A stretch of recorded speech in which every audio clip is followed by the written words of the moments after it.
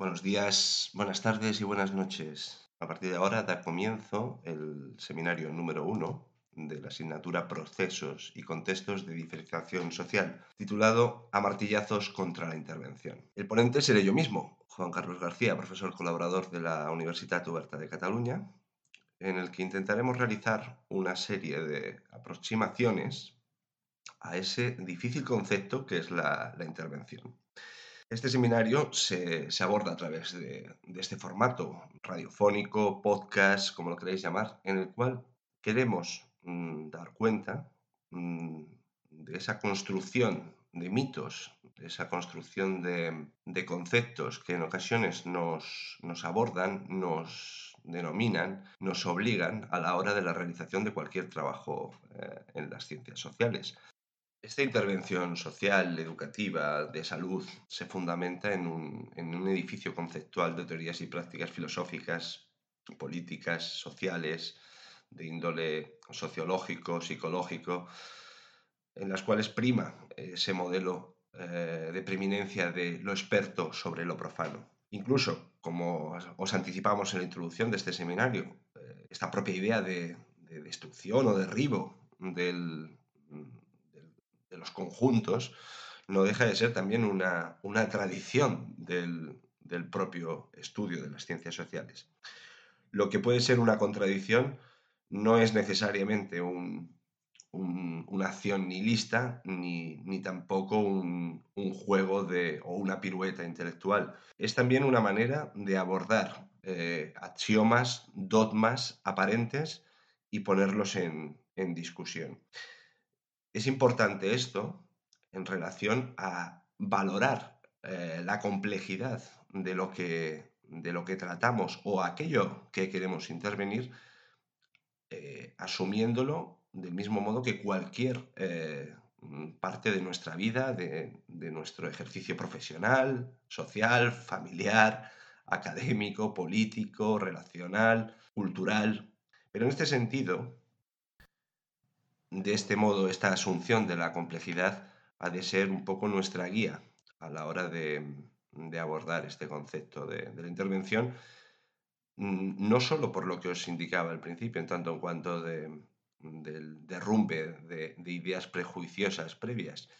sino de asumir la necesidad de acercarse a las problemáticas de una manera mucho más abierta, mucho más ambiciosa y que además tenga una premisa de trabajo colectivo y que pruebe a superar esa noción del experto en su torre de marfil con respecto al profano. Esto, bien es cierto, puede ser fácil de decir o puede quedar en una expresión verbal, pero creo importante que lo tengamos presente como introducción a lo que a continuación vamos a ir desarrollando, sirviéndonos un poco de algunos de los ejemplos fílmicos que os hemos expuesto en el desarrollo de este primer reto. En este sentido, o sea, las películas que tenéis de manera el acceso a través del campus virtual, ya sea del Hombre Elefante, del Milagro de Anna Sullivan o de Chris Camp, nos pueden servir como ejemplificadores de estos modelos. Así pues, a pesar de la amplísima tradición de estudios de las ciencias sociales y de la ingente cantidad de teorías y prácticas que podemos estudiar o podemos conocer a lo largo de los últimos 3 siglos, es bien cierto también que en las últimas décadas se ha hegemonizado un modelo individualizador de las problemáticas, que siendo una parte fundamental y funcional también de la sociedad humana, no puede ser el todo. Y digo esto en tanto en cuanto de que somos seres humanos en sociedad y en colectivo, y que además vivimos en un contexto cultural y ambiental o natural, y al mismo tiempo somos seres históricos en el cual mm, confluyen muchas situaciones previas. No es, por lo tanto, factible un análisis exclusivamente individualista de cualquier caso o problemática, sino, pues, en este caso, restringe y reduce enormemente lo indicado previamente, la complejidad en la que nos desarrollamos y en la que vivimos. En este sentido, hemos decidido abordar, y bueno, siguiendo un poco la lectura que tenéis de apoyo de este seminario, cuatro ejes que consideramos fundamentales de soporte a este derrumbe del concepto de intervención, que se fundamentan básicamente en, en poner en crítica el modelo de individuo, el mito de individuo, como os he señalado hace poco, el mito del profesional, las problemáticas que realmente abordamos o que nos acontecen en nuestro contexto actual y, por supuesto, otro elemento fundamental que es el mito de la objetividad científica. El primero de los mitos que hemos señalado, el mito del individuo, mm, nos lleva a pensarnos más allá de esa condición. No quiere decir lo que expresamos que el individuo no exista. Las individualidades, evidentemente, son existentes, eh, son múltiples, son variables, eh, incluso pueden existir distintos individuos y no individuos, si se quiere. La cuestión del mito de la individualidad es asumir el hecho de que podemos tratar una problemática y por tanto intervenirla a partir del presupuesto de que el individuo es un hecho aislado y es él exclusivamente y las circunstancias que le atañen. Generalmente, y como se indicaba también anteriormente,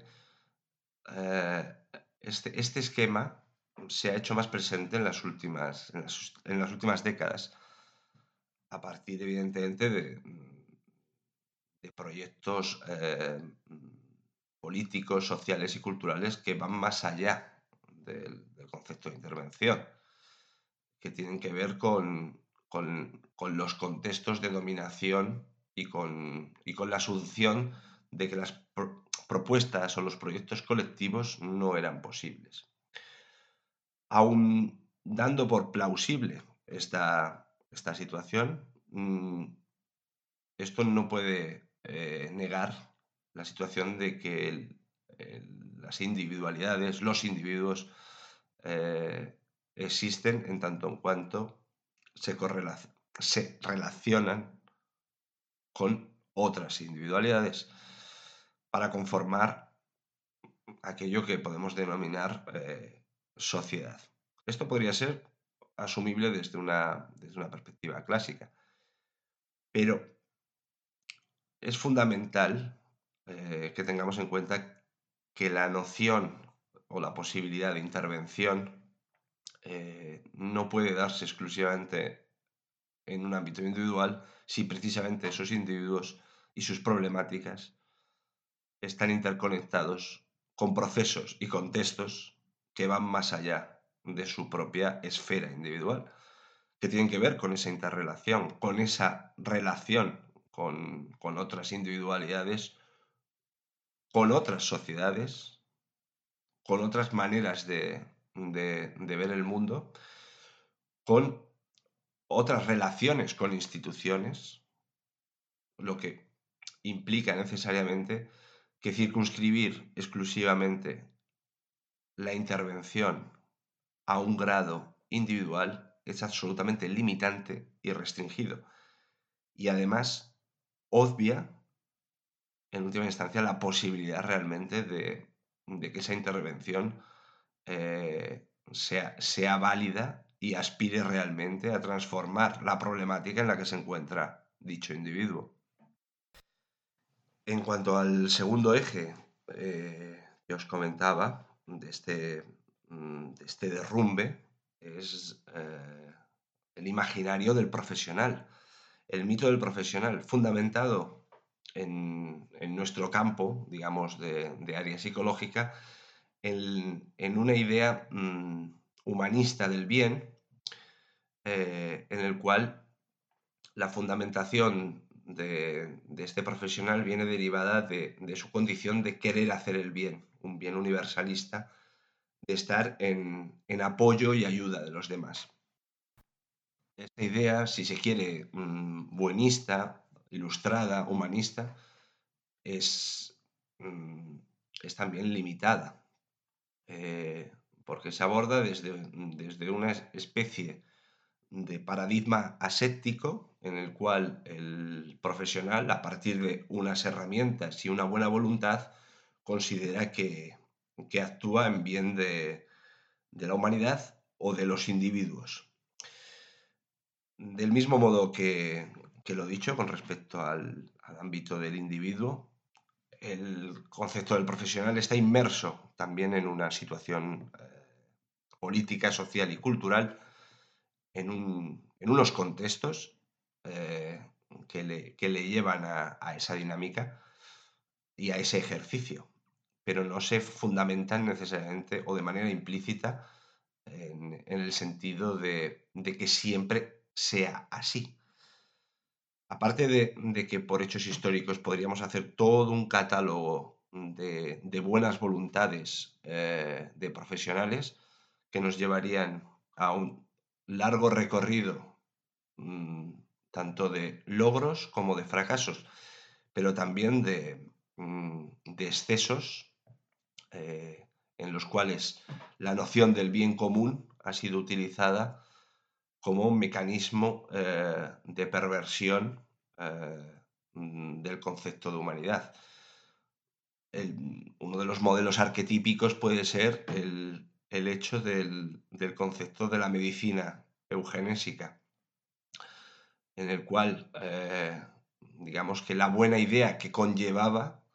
era la de lograr una buena salud humana, fundamentada en el hecho de una buena selección natural. El despropósito de este modelo, que todavía hoy, de cierta manera, en algunos aspectos, véase el ámbito de la selección genética, puede tener derivaciones, ha sido verdaderamente perverso, como indicaba. O sea, en el ejemplo del extremo de lo que puede ser la medicina nazi. En esto os quiero apuntar la idea de esos médicos,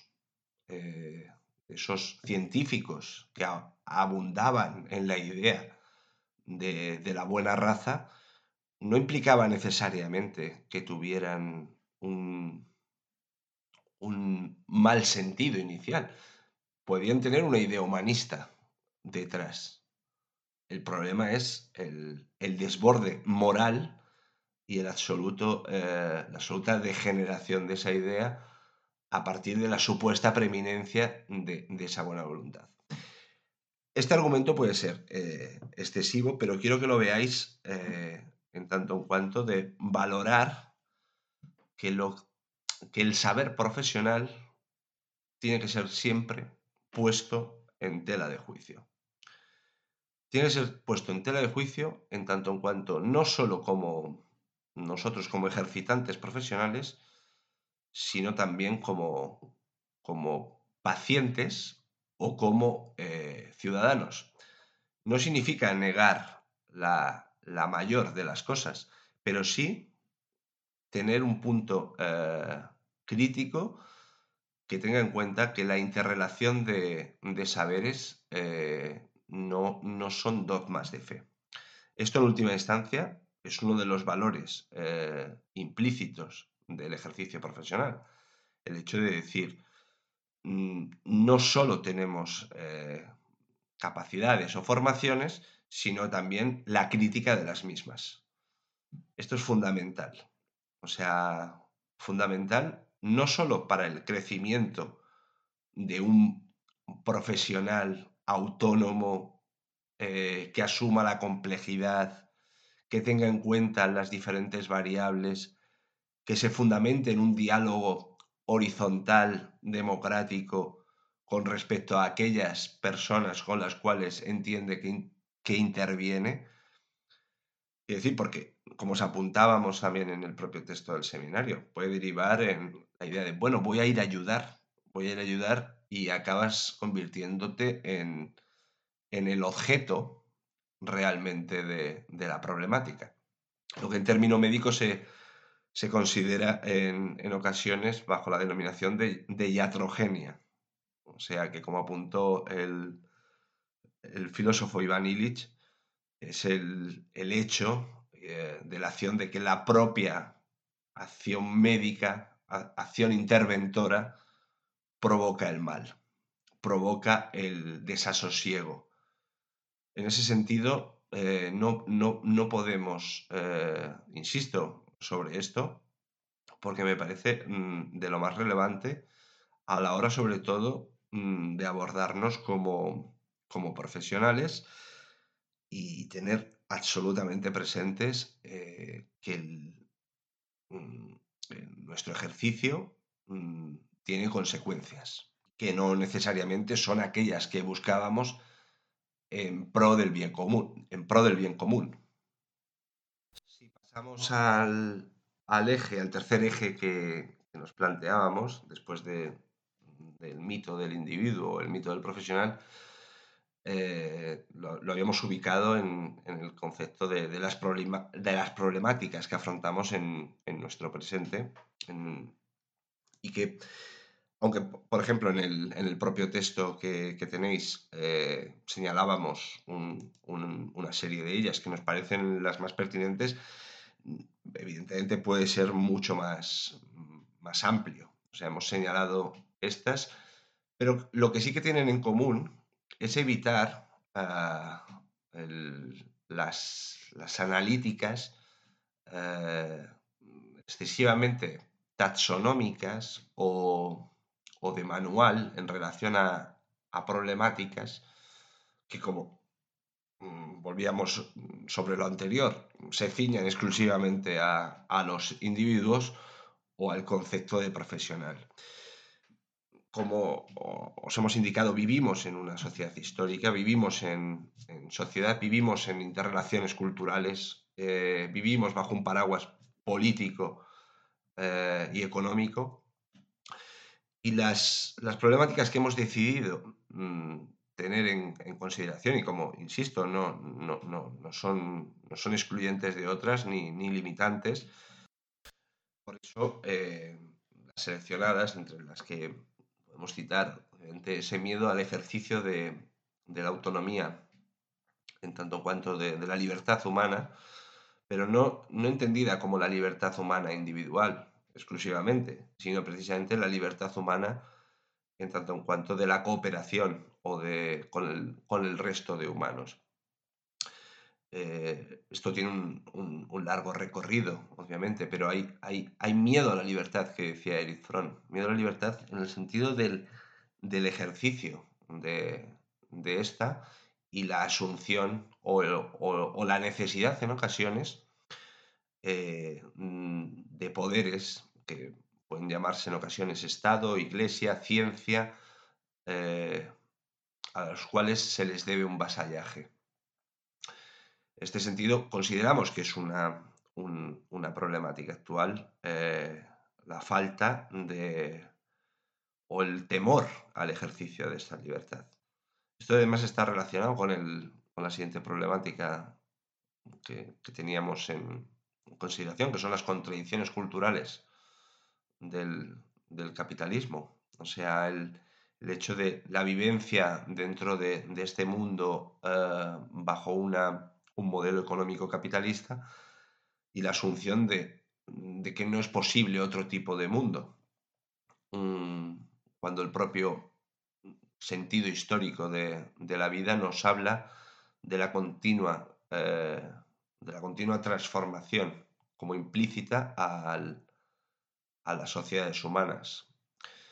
Y no solo eso, sino también la existencia de pluralidades culturales de toda índole, desde el ámbito social, de parentesco, de género, esas contradicciones también del propio sistema capitalista en el que vivimos, que nos llevan, por un lado, a estar en uno de los mayores o en la cúspide de los procesos tecnológicos e industriales, al mismo tiempo que se desarrolla una hecatombe en términos del hábitat natural en el que vivimos. eh, que no solo es la eliminación, digamos, de esos hábitats, sino también la vivencia de un mundo postindustrializado que, volviendo a lo anterior, a las contradicciones culturales del capitalismo y también al concepto de individuo, nos quiere enclaustrado, nos quiere aislado, nos quiere desconectado. Algunos autores, como Manuel Castells, en la década de 1990, hablaron del surgimiento de una sociedad red que superaba el concepto histórico de confrontación ideológica de los bloques de la Guerra Fría, en el sentido de que, y también recuperaba el término del sociólogo McLuhan de la aldea global, de la posibilidad de la interconexión a partir de la Internet, de la red y de la interconexión de estas individualidades de un modo, digamos, molecular, no necesariamente jerárquico. Eh, Esto que a principios de los 90, de la década de 1990, podía ser bastante empoderador, e incluso podía tener un mensaje liberatorio o autónomo. En las últimas décadas se ha ido restringiendo enormemente hasta cada vez más abordarse también como, como una noción problemática. Lo que en principio iba a ser una acción emancipadora se ha acabado convirtiendo en un eje también de centralización de los poderes y atomización de las gentes, en el cual la construcción de sociedad queda bastante limitada a dinámicas de redes sociales y solo eso. Y por último, dentro de estas problemáticas que hemos decidido, también me gustaría señalar otra de las más evidentes y también en interconexión con las anteriores, que es la idea trabajada por el filósofo Giorgio Agamben del estado de excepción permanente. La asunción de esta imposibilidad de la libertad, de esta incapacidad de ir más allá del capitalismo, de este reconocimiento de que vivimos en un contexto de crisis ecológica y deriva postindustrial, y esta atomización por parte de la sociedad red, de este desilvanamiento de los vínculos sociales, lleva al hecho que cualquier opción o posibilidad de trabajar en esa línea eh, tiene una respuesta sociopolítica de índole de, permanente de restricción de la misma, que es la argumentación del hecho de que el estado de excepción, que como tal, en principio es un estado puntual, provisional y temporal, acorde con una situación que se sale fuera de lo normativo, se ha convertido en el hilo conductor de nuestra existencia. Lo podemos leer en nuestro día a día. O sea, hace una década podía ser la noción del terrorismo internacional. eh,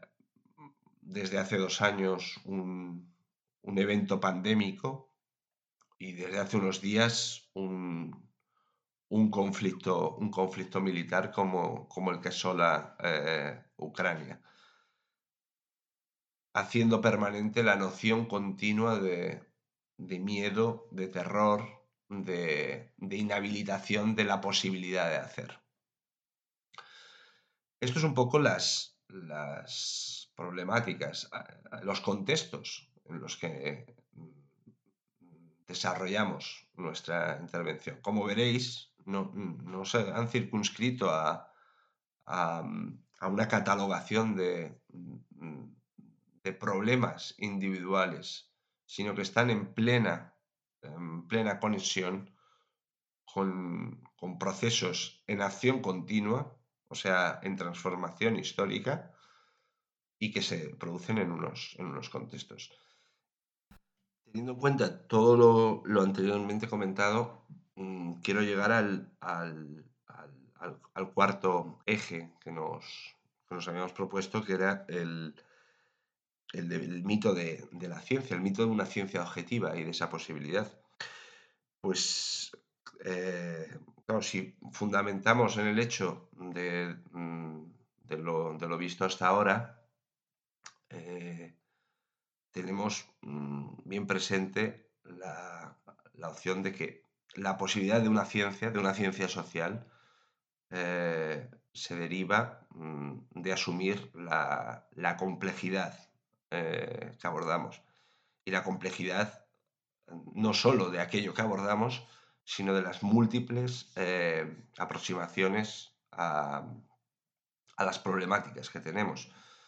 y que no pueden ser reducidas, como se indicaba, a un catálogo de acciones, sino que tiene que tener muy presente las interrelaciones de muchas áreas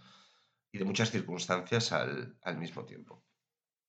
Obviamente, nos podemos preguntar de nuestra capacidad humana no somos omniscientes ni omnipotentes para abordar todas las complejidades humanas. Pero lo hemos de tener en cuenta en tanto en cuanto de que la posibilidad de una ciencia viene derivada de la interrelación de muchas ciencias, que no son dogmas de fe, como os he indicado previamente, sino que están en continuo debate, en continua discusión, y no las podemos dar por asumidas. Y esto es